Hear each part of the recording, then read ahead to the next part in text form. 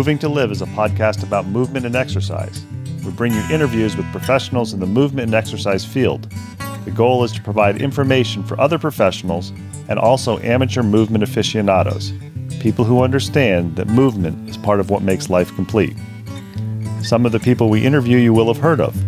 They're well known in and outside of the movement and exercise profession. Others you may not have heard of, but they have a great deal of knowledge to share. Many people doing the best work spend their time working with people, not working on their social media presence. We're going to give you a chance to learn from some of these talented and knowledgeable individuals, and we're going to learn along with you. Moving to Live podcasts are going to be short. Each interview will be long enough to impart usable information, but short enough to be able to be consumed in a single bout, during your workout, commute, or even during dinner prep. We all like long-form interviews, but time is valuable. Moving to Live wants to give you the option to learn and be entertained without needing to commit 60 minutes at a time for an interview. Give Moving to Live a listen. Check out our sister podcast, FitLab PGH, which highlights people, businesses, events, and activities in the Pittsburgh, Pennsylvania area that make movement a priority. Moving to Live would love to hear from you. Want to connect with us or have an idea for somebody you think we ought to interview? Drop us an email, mov2liv@gmail.com, or connect with us on Instagram and Twitter, both _mov2liv. We're excited to bring you these interviews, and we think you'll enjoy each and every one that we bring you.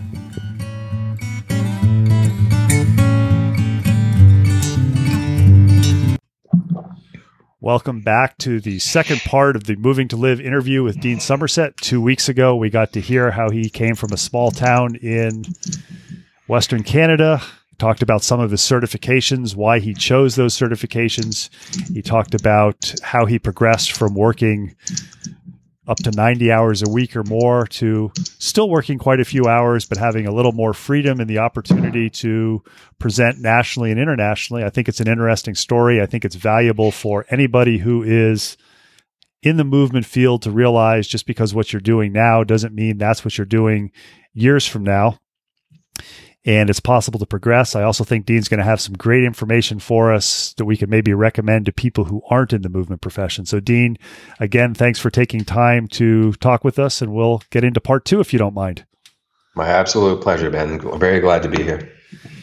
So one of the things that you mentioned that really resonated me with the first part of the interview is you mentioned that you'd been doing a lot of traveling. You did something maybe you shouldn't have done when working with a client or working with a relative, and you hurt your back, and immediately you started into some sort of a rehab program. And I think one of the things that I've seen as I've progressed is, as a professional, is I see the profession, whether you call it exercise science, movement science, rehab, is really divided into 2 categories. There's the people who are really emphasizing movement, and if somebody is injured or comes to them with an injury, they want to make them move and they want to improve their ability to move without causing pain. And there's the other group that says, you don't want to move, or you're getting older, you can't do this. Fortunately, that's the smaller group, but I'm saying it still exists. How did you arrive at the concept or the attitude as a personal trainer that movement is important? I'm going to specialize with these individuals, and I'm going to convince them that moving and doing exercise can improve their quality of life. Whereas I imagine some of these individuals who have fairly significant medical problems, from what you described in the first half of this podcast, have been made afraid to move and afraid to be active by previous professionals. Well, the thing is that there's always going to be a way that you can do something involving movement one way or another. It doesn't have to be like a max squat or anything like that, but going for a walk is a way of getting really good benefit from just everything, like your cardiovascular system, your muscles, your bones, your joints, all that kind of stuff. Regardless of what injury you have, whether it's like tendonitis or a complete rupture of your ACL or whatever, applying force into that tissue in a measured and below threshold level, threshold being for injury, is going to help it to adapt, and is going to help it to get better and stronger. So it's one of those things where there's such overwhelming volume of evidence to say that, yeah, you can move, but you have to understand how to, so that you don't wind up hurting something even further. So when I gave the example of something like tendonitis, if it's an inflamed area that needs time to rest and heal, what can you do actively so that your entire body doesn't detrain while also not putting too much force through that tissue so that it can heal properly? If you have something like an ACL reconstruction, how are you going to put force into that tissue so that the bone graft heals up faster using Wolff's Law? Or how are you going to make it so that the muscles around the joint can maintain some level of strength and not detrain so that you can get back on the field faster? So there's a lot of ways that we can get the body to do stuff, but sitting and being sedentary isn't really one of them. Do you find that some of the people that you get as clients or patients, you have to explain this to them because previous people have made them afraid to move or said you need to be very careful? In my experience, it's actually been kind of the opposite. So a lot of people come into it with less information or less guidelines. And a lot of the time, the doctor or the physio will say, yeah, just go back to what you were doing. Meanwhile, what they were doing was maybe running 50 kilometers or 50 miles in a week and wondering why they have overuse injuries. So going back to that, they can eventually get back there, but they might just need a little bit of a workup on what their volume is going into it. So that way they don't wind up exploding the tissue that's already been overtrained.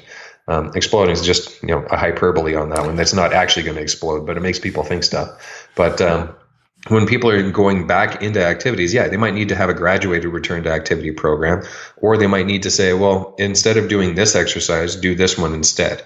It's not going to have the risk to the tissue that you're worried about, but it's going to allow you to still train, and it's going to allow you to still get the benefit you're after, but just in a different way. So maybe instead of deadlifting from the floor in a conventional stance with a disc herniation, maybe we do a trap bar from an elevated surface. So you're still getting a benefit from it, but you're just doing it in a different way to reduce some of the risk associated with the exercise. And you find that when you present at conferences, you have some people who come up to you. I know this is probably a hot button for some professionals. You just said that deadlifting is good. Even though you didn't say deadlifting is good, you said in the appropriate situation with the right adaptation. Do you ever have somebody come up to you and say, deadlifting is bad, or I disagree with you that everybody should squat? Well, the biggest thing I'll say is, why do you say that? And if they give me advice of, oh, well, if you squat, then your ACLs are going to get damaged. Well, there's a lot of evidence to show that your ACLs don't actually get damaged when you do a squat. It's actually on slack when you get to the bottom of a squat position and tense when you get to the top. So squatting is probably more beneficial for your ACLs than not squatting. For deadlifting, is it because the spine is under more shear force? Okay, well, don't you think the spine should be able to buffer against shear forces in the future, maybe with lower loads than maximum, but to be able to train the body to resist against the forces that might cause injury? And if they say, well, no, the spine should never be involved in shear force, well, how do you get out of bed? How do you stand up off a toilet? How do you bend over to tie your shoes? Shear force is going to happen on your spine. So you might as well learn how to buffer it and learn what to do or what bracing strategies are going to help you to do the thing that you want to do with the lowest chance of something bad happening. And what have you found the response has been, or the range of responses from some of these people? Well, it could be anywhere from like downright anger to acceptance and agreeance. And I just say, I don't care what exercise you want to do, just justify why you want to do it. If you have an exercise that you absolutely hate and you can justify, cool, then don't use that. Do something different. But just understand what the benefits of that exercise are, and do they actually apply to your client? Like I've had some clients where we've tried every perceivable permutation of a deadlift and it just never works for them. So, okay, well, we just don't do a deadlift. We'll do a squat, or we'll do a lunge, or we'll do a plank, or we'll do something else. But something about a deadlift motion or deadlift pattern, it just doesn't agree with them. Either it hurts or they just can't line up for it. All right, cool. I'm not going to try to beat your head against a wall that's just not happening. So let's do something different. I think it's interesting to hear you say that. You hear something similar to that to a lot of professionals who have been in the field a while. A couple of weeks ago, I interviewed Sam Callan, who is the director of coaching education at USA Fencing, who also coaches some endurance athletes. And he said that he had a client who would never do one of the workouts, which involved 2 by 20 minutes at a specific intensity. And he would write this program, and this athlete would follow the program to a T, except for this one workout. And finally, he asked her, he said, well, why don't you do this workout? Because you do everything else. And she said, I just get to like 8 or 9 minutes and I just stop concentrating and stop thinking, and I just can't do it and dread the rest of it. He said, well, so what I did is I switched to 4 by 10 minutes. Essentially, it was the same for what I wanted to accomplish, and the athlete was able to do it. Yeah. Yeah. I mean, if you hold the exercise as being some sort of sacred cow that just cannot be changed, then you're going to be stuck with the results you get. If the person just can't do it, why not change the exercise? We've got the ability to do that kind of stuff, so do it.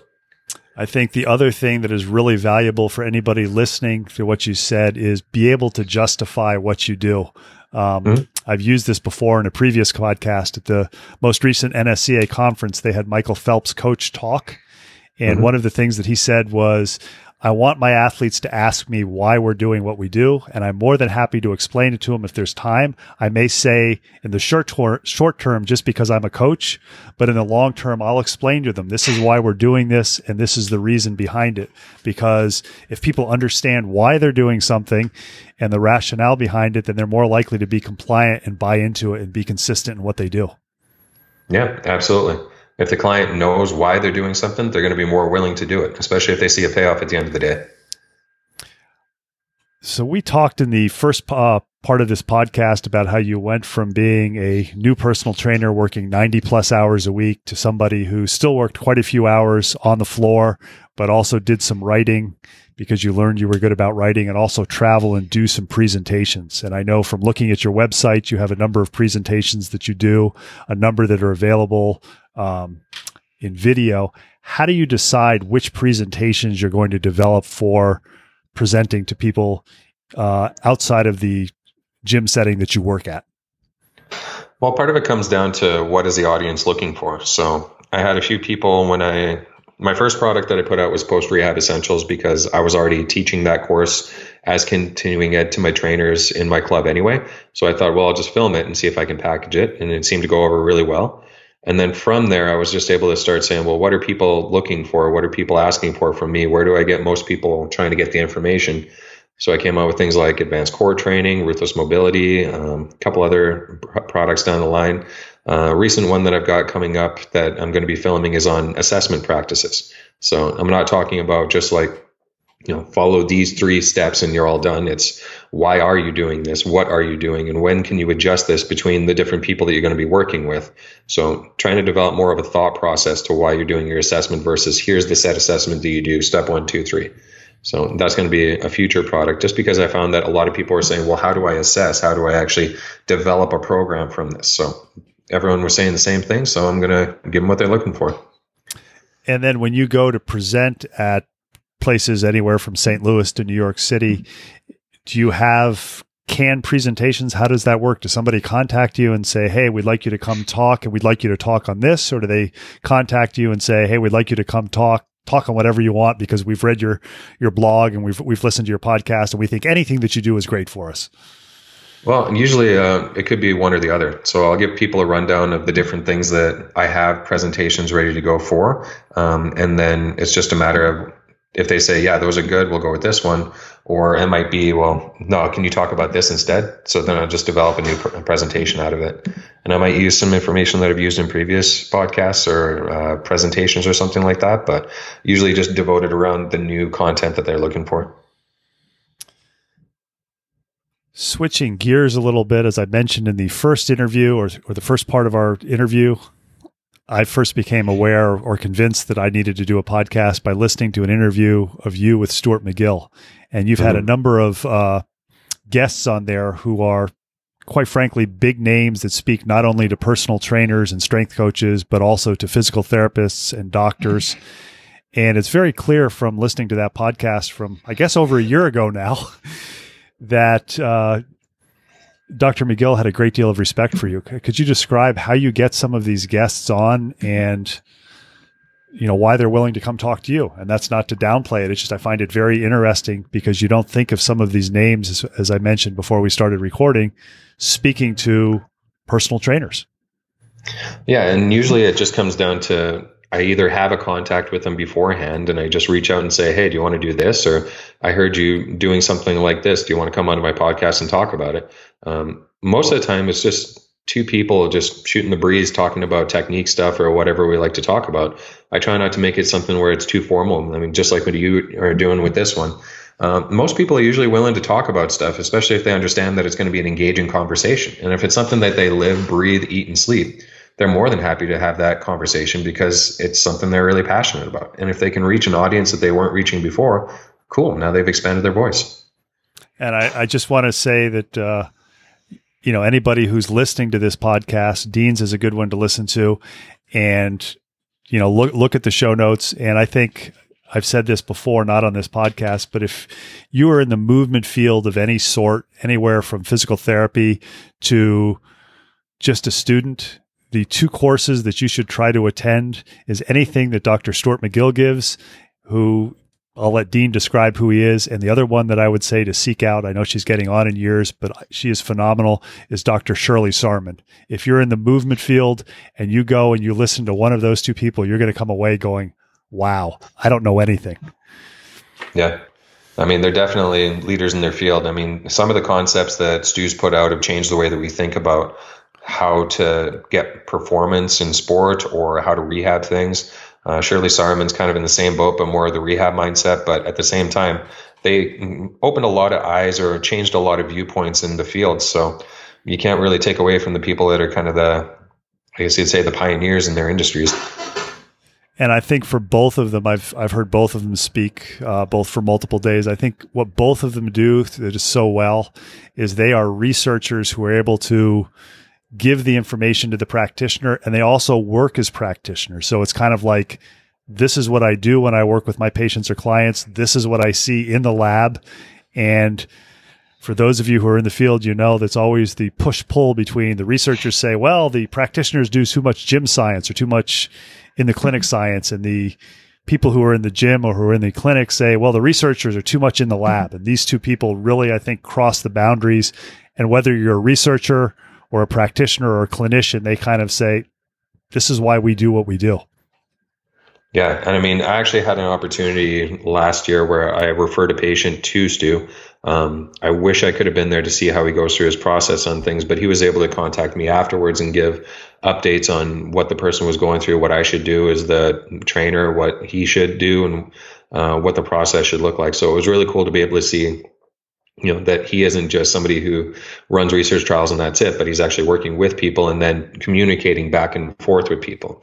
It's obviously something where he doesn't do that 40, 50, 60 hours a week, but it was cool to be able to see them actually take the time to take on somebody, meet with them, go through their entire thought process, their medical history, go through analysis with them, and then see what the results were afterwards. And along the same lines, I was at a conference about 2.5 years ago for physical therapists, even though I'm not a physical therapist, that Dr. Sahrmann gave in Pittsburgh. And I was, in air quotes, volunteered to have her evaluate my back for part of the clinic. And I got a 1.5-hour evaluation from her, which clarified why my back had bothered me for a number of years. And since that time, taking her recommendations and realizing from what she said was correct, I've been able to adapt and work at a much higher level than I could for a number of years before that. So I think both of them are excellent resources. Yeah, it's crazy how the good people can see things so much faster and so much easier than anyone else. I know the thing that really I took away from it is she pointed out the fact that my one hip did not flex very well. And she explained why she was able to do some tests that I believe either she or Dr. McGill have worked on. And when she said that, I realized that, every time I fell while running up the stairs in high school playing basketball or something, it was because I was trying to lift that leg. And it was kind of like the light bulb went on. I was like, oh, so it wasn't that I was just lazy. There was an anatomical reason for that. Yeah. There's always a reason behind it. It's just a matter of you can work so hard and not make any progress, or you could just be naturally gifted. I mean, there's always going to be something behind why you can or why you can't do what you do. So you've mentioned in either this second part or the first part, how you got around to going from being a personal trainer to doing continuing education in your clinic to expanding out.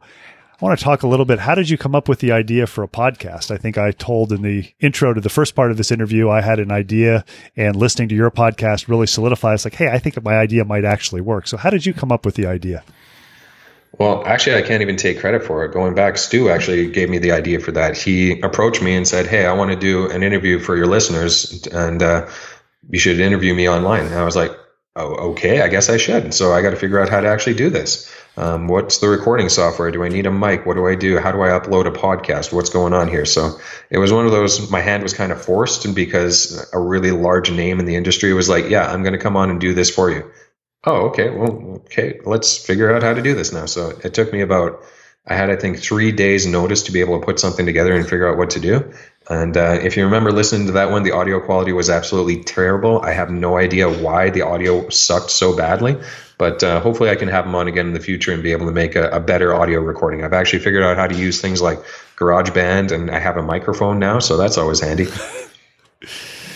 Well, 3 days. It took me probably about 3 months to even figure out the equipment, and then over a year to start moving to live. So you're way ahead of me as far as the steepness of the learning curve.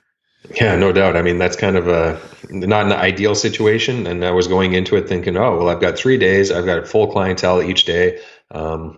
I've got other obligations I got to do with. So I got to figure out how to actually record a podcast, then upload a podcast and do all this kind of stuff. And yeah, talk about a steep learning curve. It was not a fun time, but yeah, it was great to be able to get Stu online. Along those same lines, I think one of the things that most of the people that I've interviewed have said, either when talking offline or on, I know that you wrote in your bio, one of your pieces of advice for somebody in the field is always look to help people in the best way possible. One of our interviews that's actually releasing the first one next week, Rick Howard said he never wanted to be the person who didn't respond to an email or a question. And I found that everybody I'm interviewing just has that give back or pay forward technique. You have, and I say this in the most positive way, an atypical progression as a personal trainer, because most personal trainers end up working that 80, 90 hours a week, and they do that for 2, 3, 4 years, and then they go to medical school, or they go into medical school savings, or they go into medical sales or something else, because they realize that the ability to be one-on-one or small group exercise for 70, 80, 90 hours a week isn't viable. And if they reduce their number of hours, they might not be able to make enough money to survive. So somebody's listening to this, they're a student, and mom and dad are saying, oh, you should go to physical therapy school, or, oh, you should look at medical school. What's your idea, or what's your comment or suggestions for them to think about? Maybe not tell them what to do, but, why should they consider personal training, which I think, because I think the key of everything is movement. I'm biased, so I'm the wrong choice to offer advice. And I know many times when I have students, it's like, I wish I could bring them to somebody in the field who's successful and say, hey, talk to this guy for 10 minutes. Yeah. The biggest thing to remember is that fitness as an industry is a multi-trillion-dollar a year industry. So there's more than enough money to go around for everyone if you're willing to work for it, or if you're smart about how you work for it. There's thousands of ways that you can scale your income per hour versus just doing a one-on-one session, or just selling like diet teas on Instagram or something like that. So there's lots of options available for people if they're somewhat business-minded, and there's lots of information about how to do that. You can make a really solid, strong income in the mid to high six figures working in the fitness industry without selling your soul to the devil, or being somebody who takes advantage of other people. You can be very ethical and very good at what you do and earn a really relatively good income based on that. So when people say, I want to do this for a couple of years and then move on, do you actually like it? Like, if you like it, keep doing it and find better ways of doing it, better ways of finding success within the industry. But if you don't like it, that's not something I can teach you. That's not something that even a different change of venue is really going to help. If you don't like it, you just don't like it. It's something where you can force it as much as you want, but it's just not going to work. I mean, I use the analogy in the first episode of a bad date. If you're on a bad date, why would you want to go back for a second or a third or a fourth? At a certain point in time, it's just not working out for you. So cut your losses and move on. But if you do love it, just find other ways of doing stuff, or other better ways of getting there. There's thousands of options out there. And since there is so much available in terms of financial options, business options, different pathways that you can take, learn to do something different. It's not the most difficult thing in the world to do, but it's something where you might have to say, hey, I've got 3 days to figure out how to record a podcast. And that's just a whole new venue to be able to put something together. And I'm assuming when Dr. McGill gave you that option, it didn't even occur to you to say, oh, I don't have time. Can we do this in 3 months from now? Not easily. I mean, when he's able to say, Saturday we're doing this, it's like, okay, I guess we're doing this. And, it's not something where, if you get your hand forced on something, it's a lot easier to get it done. That's why I'm a huge fan of deadlines. If I have somebody who says, yeah, write me a blog post for whenever you can. Okay, what are we talking, 2018, 2019, 2020? Cool, I'll get it done somewhere in there. If they say, write me a blog post for about like a 300-word post for something in men's health, and I need this by Thursday, and it's Wednesday. Okay, I'll get that done tonight. Cool. but it's just having the deadline there pushes you a little bit more to actually get it done. That's one of the benefits of taking formal education in something like university or whatever, because it gives you a deadline. If you don't have that final exam written on this date, you don't pass. Screw it, you're done. It's just move on. So that's always going to be a benefit to forced study and to forced timelines. I like that you mentioned that there are literally thousands of ways to make money without selling your soul. I know for somebody who's young in the profession, or maybe somebody who's looking to make a career change, you can pull up Instagram or Facebook, and some of the information literally sounds too good to be true. So I know you've got a fair amount of experience in the field. Somebody's looking for credible information on the web. What are your key things that you look for? I know you and I often are familiar with some of the professional names. Other people aren't. So what are your things that you look for that are either the red flags, okay, maybe this isn't the best source of information, or yeah, this is something that probably is pretty credible? Well, the two biggest things to think about when you're evaluating any kind of evidence are, does it actually have proof in some way? Whether that be a formalized study backing it up, or meta-analysis, or something along that lines, and does it have some form of biological plausibility? So if somebody's saying all you need to do to lose weight is just eat nothing but avocados for the next 6 months, does that sound like a good idea?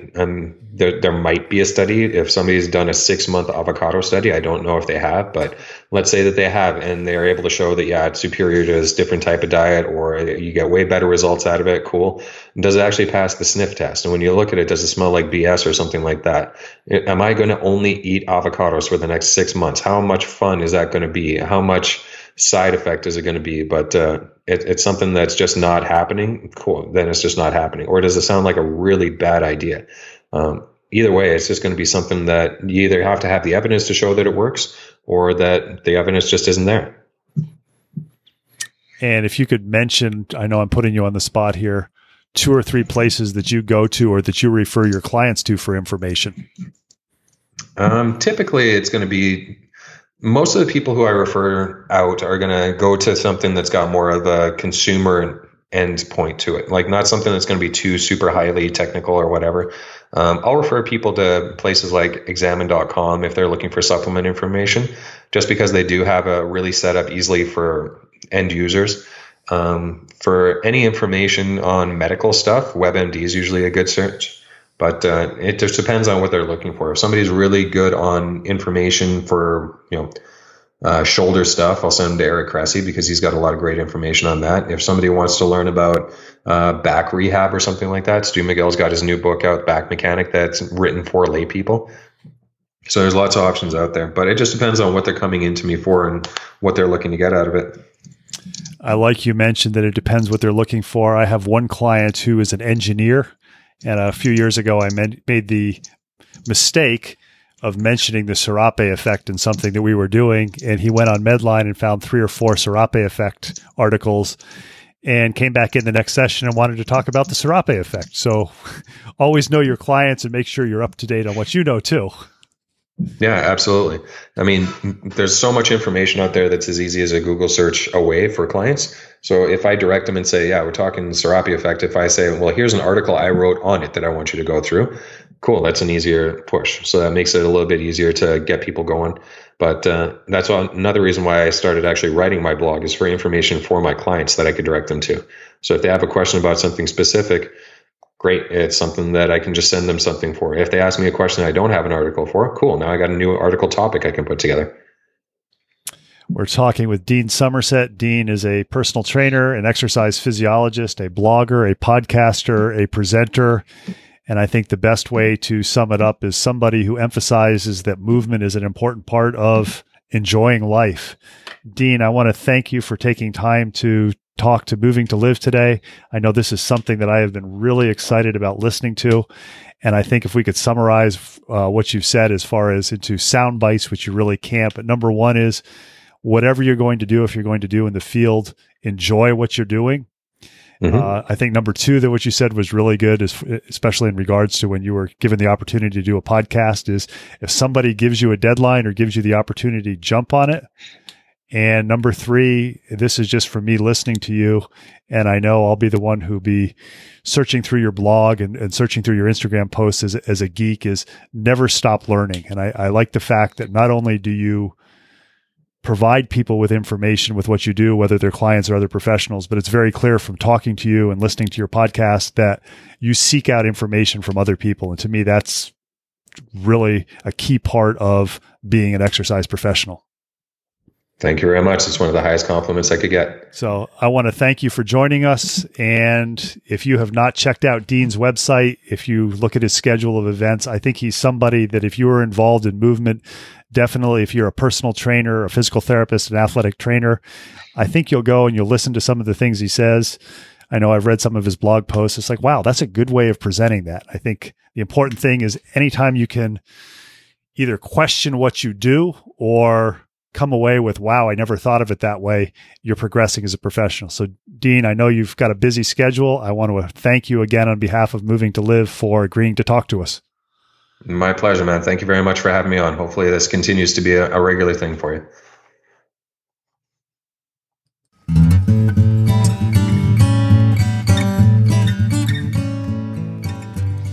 Thanks for listening to the latest episode of Moving to Live. Make sure you check out the show notes for contact information for our latest guest, as well as links about all the things we talked about. Intro and exit music is Traveling Light by Jason Shaw. You can subscribe to Moving to Live on Stitcher, Apple Podcasts, and Google Play, and be notified about new episode releases. Have any questions, comments, or suggestions? Drop us an email, mov2liv@gmail.com.